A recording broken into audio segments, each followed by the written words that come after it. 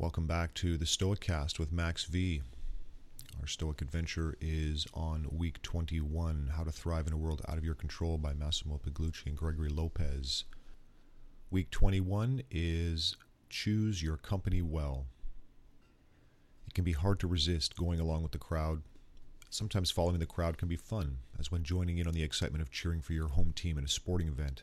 Sometimes it can be useful, as you might push yourself harder in an exercise class, but it's often problematic.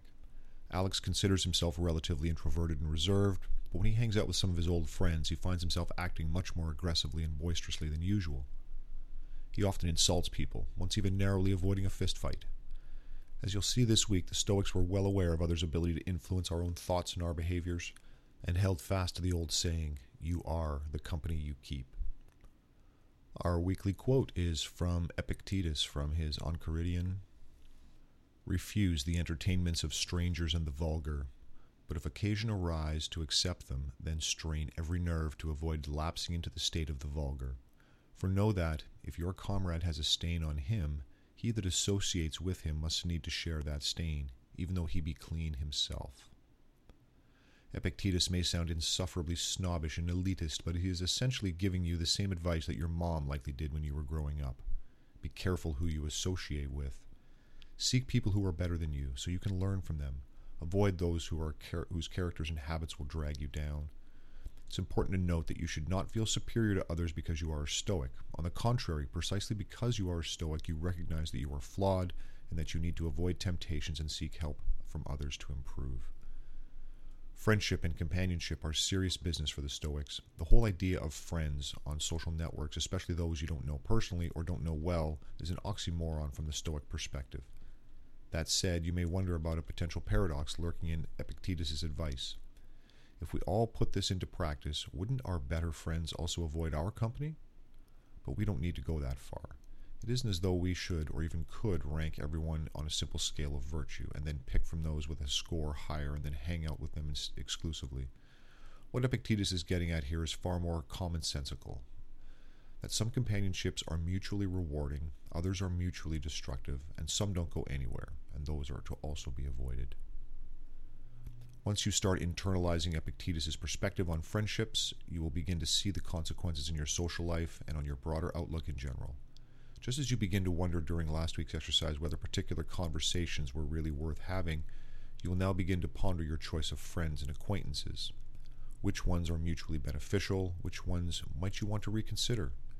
Your time is limited. You'd better make the best of it. What to do? Dive right in by taking a few minutes to think about 2 or 3 people of the mutually destructive variety whom you see often. Think about those who may reinforce your negative habits or moods or situations in which you're bound to encounter these people. What negative thoughts and behaviors do they promote? Write them down. Now that you've identified possible negative influences, your goal for the week is to come up with an action plan based on Epictetus' advice to reduce the number of impact and the number of influences. As Epictetus mentions, there are 2 ways to go about this, either by avoiding the vulgar or by trying extra hard not to indulge in these behaviors, moods, or ways of thinking if you encounter these people. After all, not all poor company in your life can or should be avoided. They may be family or colleagues, and it would be irresponsible to simply drop them. This exercise is not teaching you to run away from all possible bad influences. Instead, the goal is to not share the stain of their influence on you.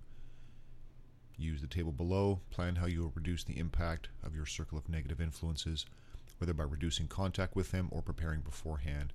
Put your plan in action every time you encounter the person over the course of the next week.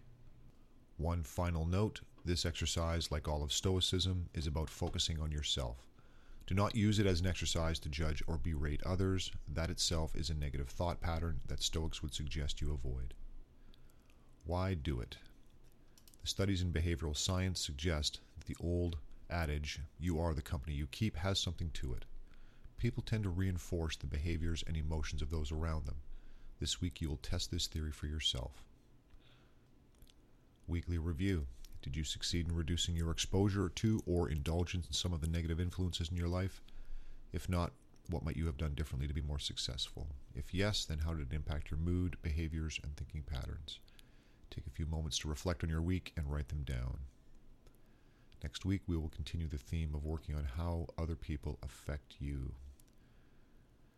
Okay, review of week 21. Choose your company well.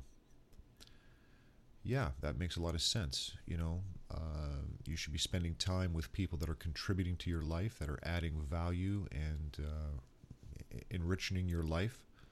You shouldn't be hanging around with people that are making you poor, or poor in spirit, or poor financially, or just making dumb decisions and getting involved with police or altercations. Improve yourself, make yourself a better person, be a contributing member to society and the greater world around you, and simply don't waste your life. We will talk more next week on week 22. We will learn to roll with insults. Until then, stay stoic.